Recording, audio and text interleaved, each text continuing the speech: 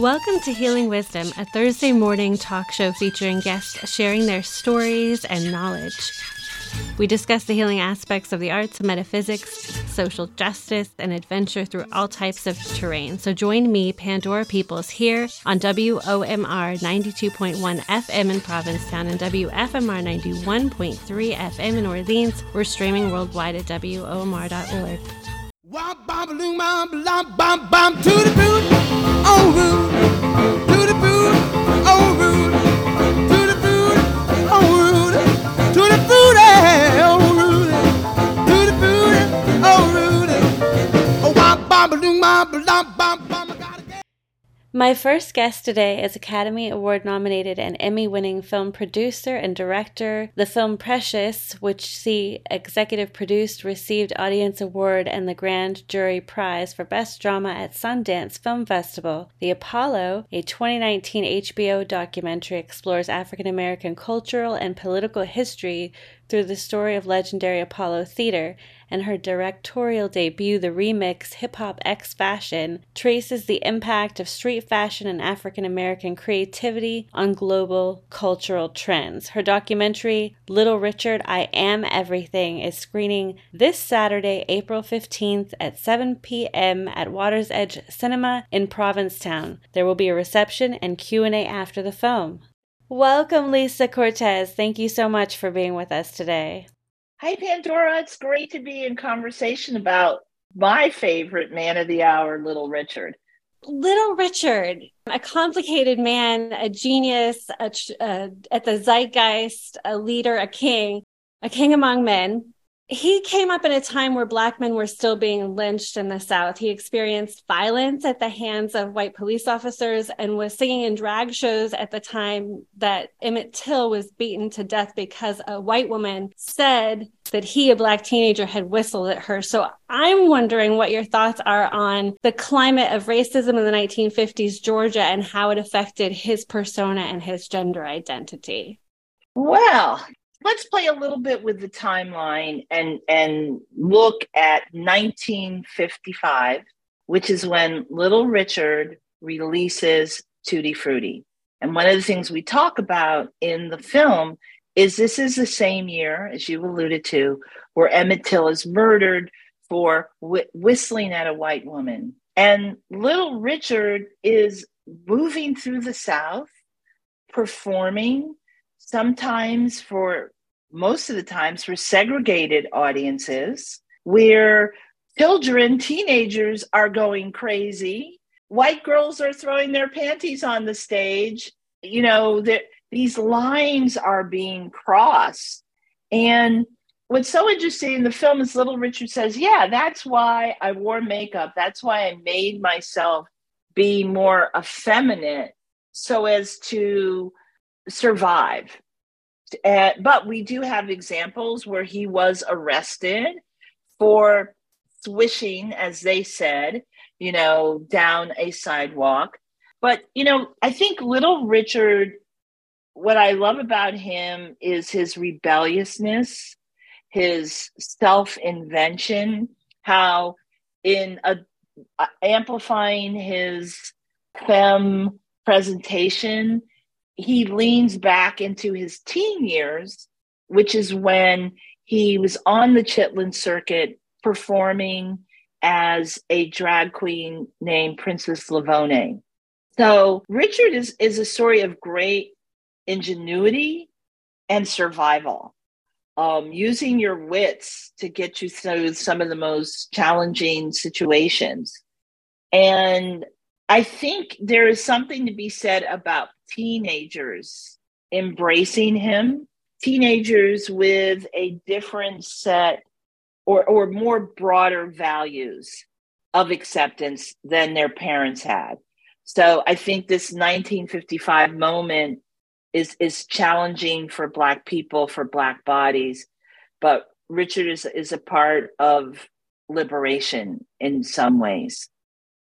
When people see your film, they'll learn about his drag identity, as you mentioned, and meeting his inspiration, Escarita, who he met washing dishes at the Greyhound bus station. And he embodied camp, but also taught him how to play piano.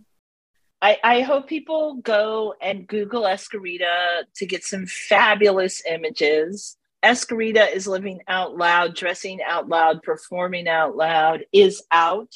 And for a young Richard in Macon, Georgia, is quite eye-opening, because Escarita sees something in Richard. He sees something in Richard's drive, in his talent, helps with the piano playing technique that Richard is bringing to rock and roll, and, is a mirror of possibility for Richard, that there is something bigger outside of Macon, and that he too could be a star.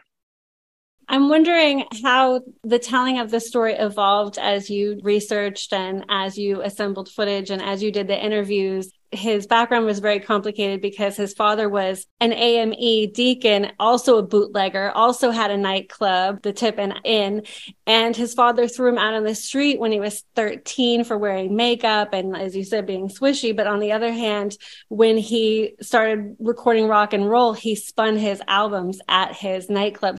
Well, I think that there's even more, there's a bigger roller coaster ride that Richard is on for the bulk of his life, which is trying to reconcile, godly music as opposed to sinner's music, rock and roll, and a sinner's lifestyle of being queer. It's funny that you talk about like the contradictions in his father's life. Is like he's born into contradiction. He then has to navigate and sometimes go be on this pendulum of like, okay, rock and roll no more. I'm going to Bible college. I'm cutting my hair. Then like, oops, I hear the call of rock and roll. I'm back there again. So, and yes, what is, I think really poignant about this story is how Richard's father, who threw him out of their home for his queerness, comes around and is very proud of his son, is going to buy him a car so he can get around. And tragically, his father is killed. You have great footage and great interviews, and we see concert footage of him with an English band that Brian Epstein put together. And then we also see wonderful footage of Sister Rosetta Tharpe, who also had a similar conflict with her gospel persona and herself and her sexuality. It's maybe not as amplified as Little Richard's was, but she also, had both music that was calling to her and had some inner turmoil as well. So she did. Yeah. Did the telling of the story morph for you? Like, how did it shape up as you went on your journey as a filmmaker?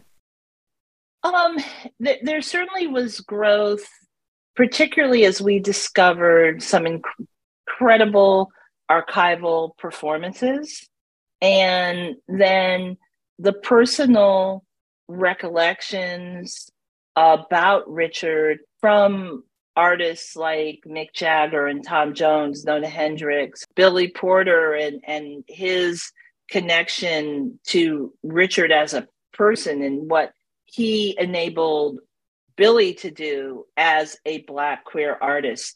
So I think, archival and interviews certainly added moments that you can't script, that contributed to building a complex portrait of an icon that most people don't know that much about. They know the music, but they don't know the man. And I think that the more time we spent with archival and discovered things and talked to these great people who had intimate connections with him, it really added to the richness of the storytelling. Yes, it's very entertaining. So Lisa Cortes, thank you so much for being with us today. We've been speaking with her about her film, Little Richard, I Am Everything, and it's screening at the Water's Edge Cinema, Saturday, April 15th, 7th. And you're doing a reception and Q&A after, so everyone should come on down. Yes, I'm excited to come to P-Town. Woo! Yeah.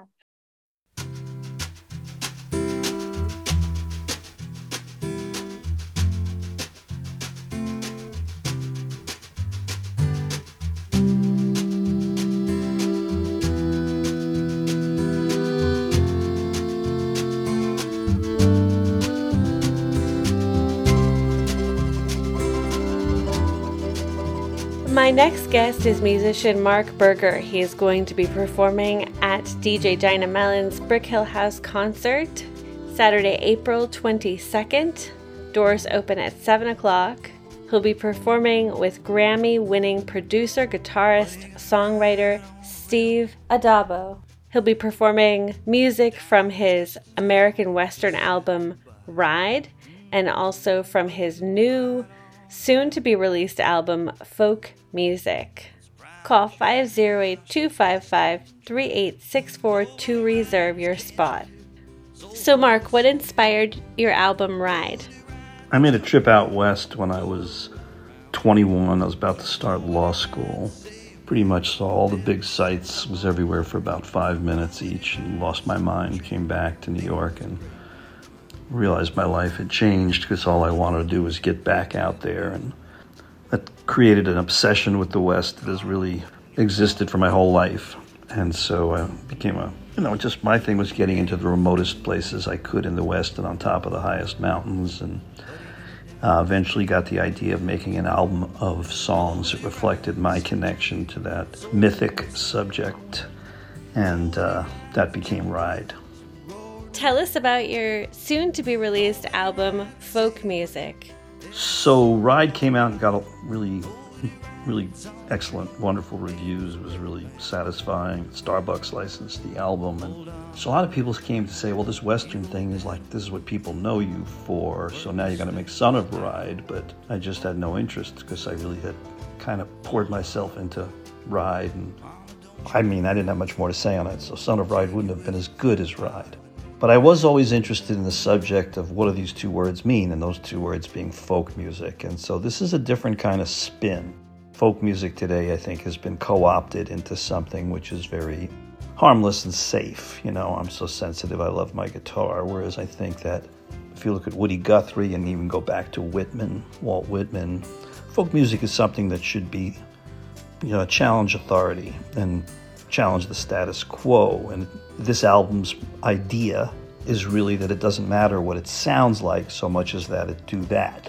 And it really takes all its concept from a quote in the preface to the 1855 edition of Leaves of Grass, where Whitman said, "It is the attitude of the greatest poet to horrify despots and cheer up slaves." And so for my purposes in this album, as long as it horrifies despots and cheers up slaves, I'm going to call it folk music. So some of the tracks on this album are pretty heavy rock, and then there's a ballad that Richie Havens did in his concerts for 20-something years. So very eclectic, very wide-ranging, but also very subversive would be a good word for it. So what can folks expect at DJ Dinah Mellon's Brick Hill House concert series, April 22nd? Well, I'm bringing a great guitar player and just a brilliant record producer who's won a Grammy. His name is Steve Adabo. If you've heard of Suzanne Vega, he's the reason why. He's going to play guitar with me, sing some harmony vocals, play a few of his own songs before the concert starts, and we'll be just mashing the songs from Ride and folk music together, telling some really cool Western stories and getting the audience involved in a sing-along, at least one. And a good time should be had by all.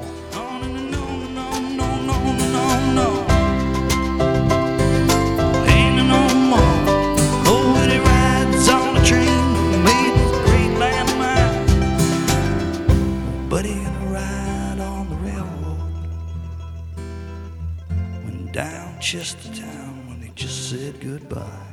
Nobody gonna ride on the railroad. One's proud and shining out, she's dusty and dry.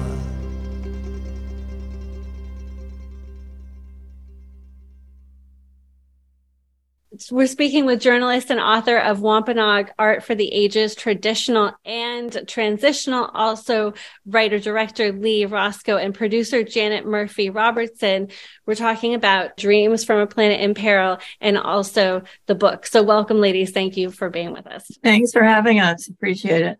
First off, Lee, can you talk about your work helping save 300 acres of Wampanoag tribal land? Well, that was a long time ago, but about 20 years ago, around 1999, 2000, by around 2001, a group of us, put together largely by the late Jim Gould, Ralph Baker, myself, formed Keep Untamed Santuit Pond. And with the help of Peter Myrick, with whom I was living at the time, who was the editor-in-chief of Mass Wildlife and worked for the state for Mass Wildlife, we got in touch with Bob Durand at the state. We put together a whole coalition, and the very short story is that we managed to prevent a golf course on land around Santuit Pond that covers 3 different towns, and some of that is sacred to the Wampanoag. Some of it is where a very sacred site is to them. So it was really gratifying that we got that saved. We're going to talk about your book that features both modern art and also traditional craft and art, and the sort of spiritual aspects of art and how everyday objects have been infused with meaning and symbolism throughout the Wampanoag culture. And that's true for Indigenous cultures. And I would even venture to say that that is an aspect that we've forgotten in Western cultures that originally were more connected to the land. And when we were making things from the natural world, we had a respect and reverence for it. And that sort of imbued our respect for what we were creating and what we put into our everyday atmosphere. With regard to your film, it's an experimental art film, and I would love for you to talk about the impetus behind telling about the state of the planet. Well, I can start with that. I wanted to explore planetary abuse and the underlying causes because, as I often say, the Earth is screaming and we don't hear her because we're too busy parasitizing her with our consumption and greed. So I had these 4 disparate pieces, and Janet and I became collaborators on creating them into a unified piece that would explore this theme using many different styles, using cartoon, hyperbole, lyricism, realism, commedia dell'arte. Lee had written these wonderful plays over a long period of time, I think starting back in the 1980s. Lee is a long-time activist and environmentalist. And when we first connected on these, the challenge was to bring these plays into a dramatic environment. They hadn't been in a theatrical environment in the past. And we embarked on this really interesting, challenging journey right in the middle of the pandemic.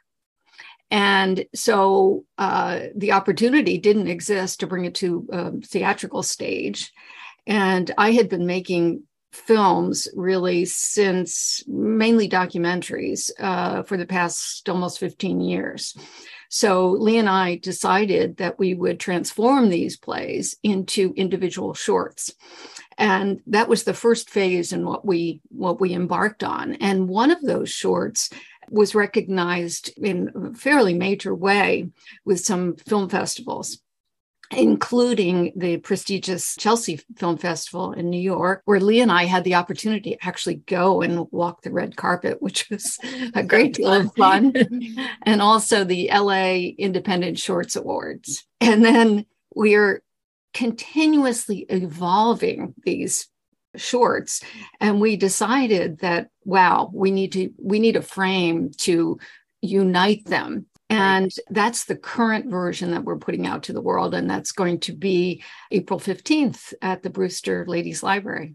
It was Janet who conceived, we said we need a frame, but it was Janet who conceived of the frame that these are dreams that a passionate environmentalist is having.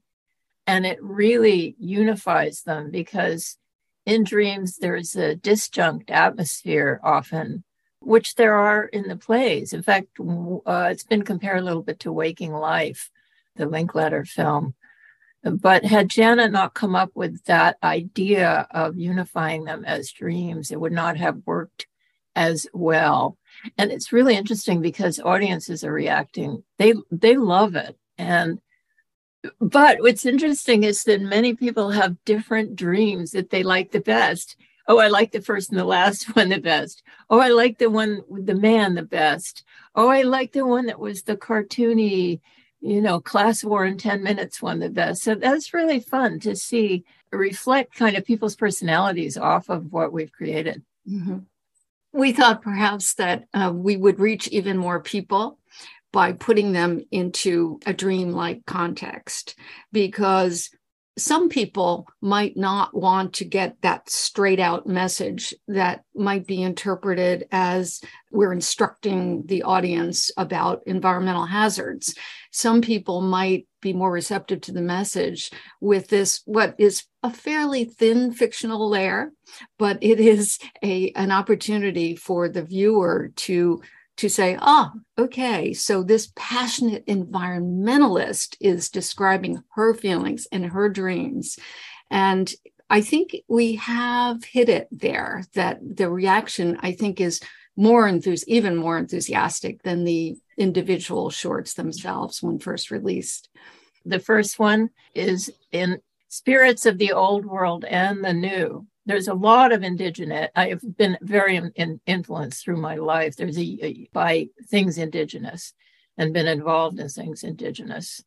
So in a way, there's a relationship between Wampanoag art for the ages, traditional and transitional. And yes, what you said about the book revealing the fusion between the material and the spiritual is very true. There's a joy and independence and creativity in creating your life from and in reciprocity with the natural world. And the arts reveal that. They're not a Western construct to hang on a wall. And yet there are artisans in the tribe and amongst indigenous people who do use Western art kind of to reveal their own traditions, their own sacred traditions. And so that art often has extreme power.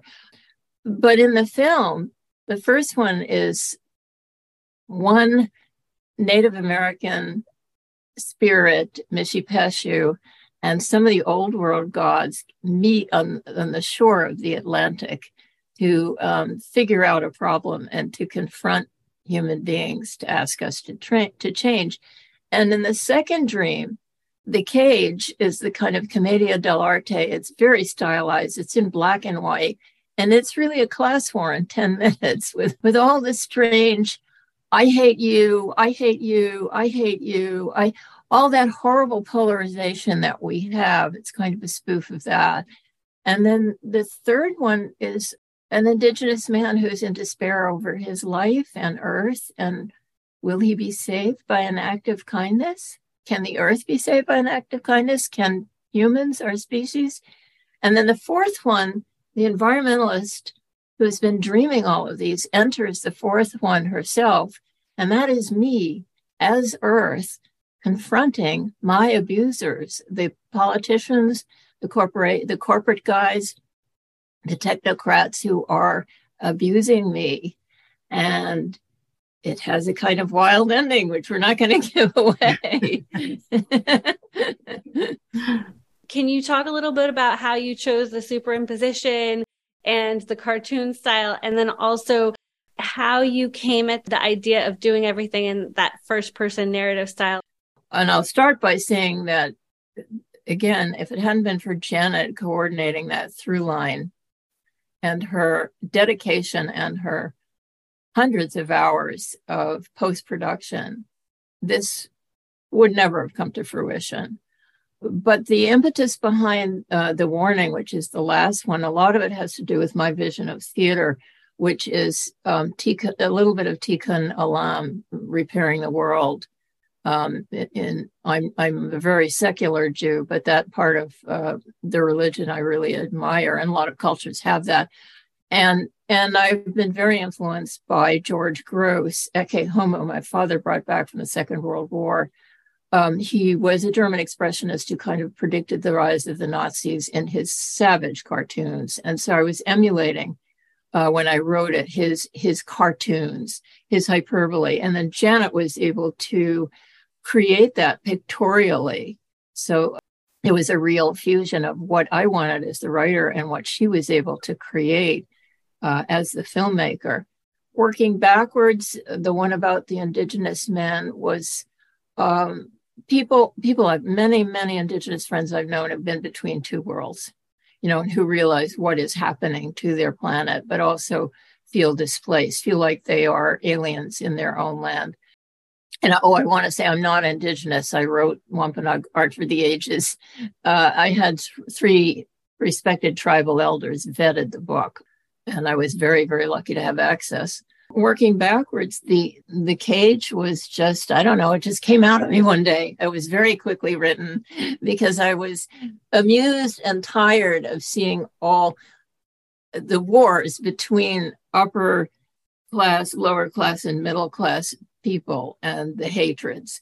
And then the first one, again, it just came out of me after so many years of teaching environmental ed, of being involved in environmental issues, of knowing a lot about what was happening in the oceans, the diminishment of biodiversity. Yes, climate change is very important, but there's a more holistic approach. There's so much damage to the planet in so many ways. And this was ocean-centered. It was actually written for the Blue Institute. It won a prize there.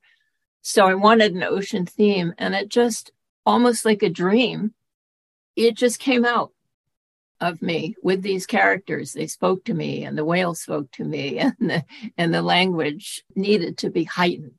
Because part of the way I look at theater, I think, did I mention aversion therapy? It's me trying to wake people up so that they'll do something. And it's a little bit of Aristotle's idea of moving people through the catharsis of pity and terror, and a little bit Brechtian in terms of appealing to people's reason as well. One of the things we share is some idealism about social justice, and Janet's film, Journeys in the Light, is about BIPOC people on Cape Cod, and nobody's done that. And it's really beautiful, and it's an important film. It's a documentary, unlike ours, which is fiction. That too, Lee contributed majorly to that in terms of really broadening and deepening the story about the Wampanoag that's included in Journeys in the Light. In this new version, it has much more, thanks to Lee's work on that area. That's happening May 7th at the Jacob Sears Library. It's going to be shown, so we're excited about that too. Excellent. May 7th, Jacob Sears, and then at the Brewster Ladies Library. Dreams from a Platinum Peril is going to be at the Brewster Ladies Library on April 15th at 2 p.m. And we're going to have Laura Kelly join us of HOCA, and she's going to talk about local solutions to water problems. That's part of our distribution plan for the film. We want to collaborate in part, not exclusively, but collaborate with environmentalists who would do, for example, a talk back at the end of the program, or even use the film as an opportunity to raise funds. Thank you and congratulations. Folks can go to the Brewster Ladies Library on April 15th. It's from 2 to 4. And the book is available all over the place on the Cape. And we have a website too. You can find us to order it through the website as well. And Journeys in the Light, May 7th, Jacob Sears Library. Very cool. So can folks find all this information and more out on your website, which is? Yes, artisanmusicians.org. Also at the bookstores and Amazon. I'm honored to have a book talk April 20th at the JFK Memorial Library in Hyannis. It's a book talk with slides and a signing. April 20th, noon. Thank you so much. Thanks so much for having us. Thank you. Thank you. The full podcast will be available at healingwisdomradioshow.com.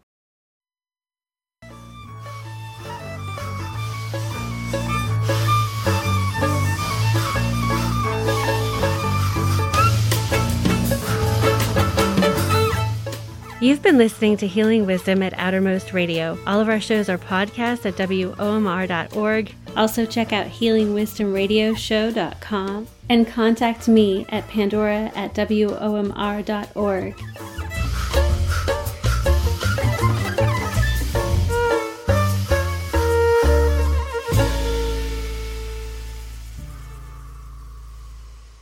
Our theme music is provided by Mason. You can find her website at masonmusic.com.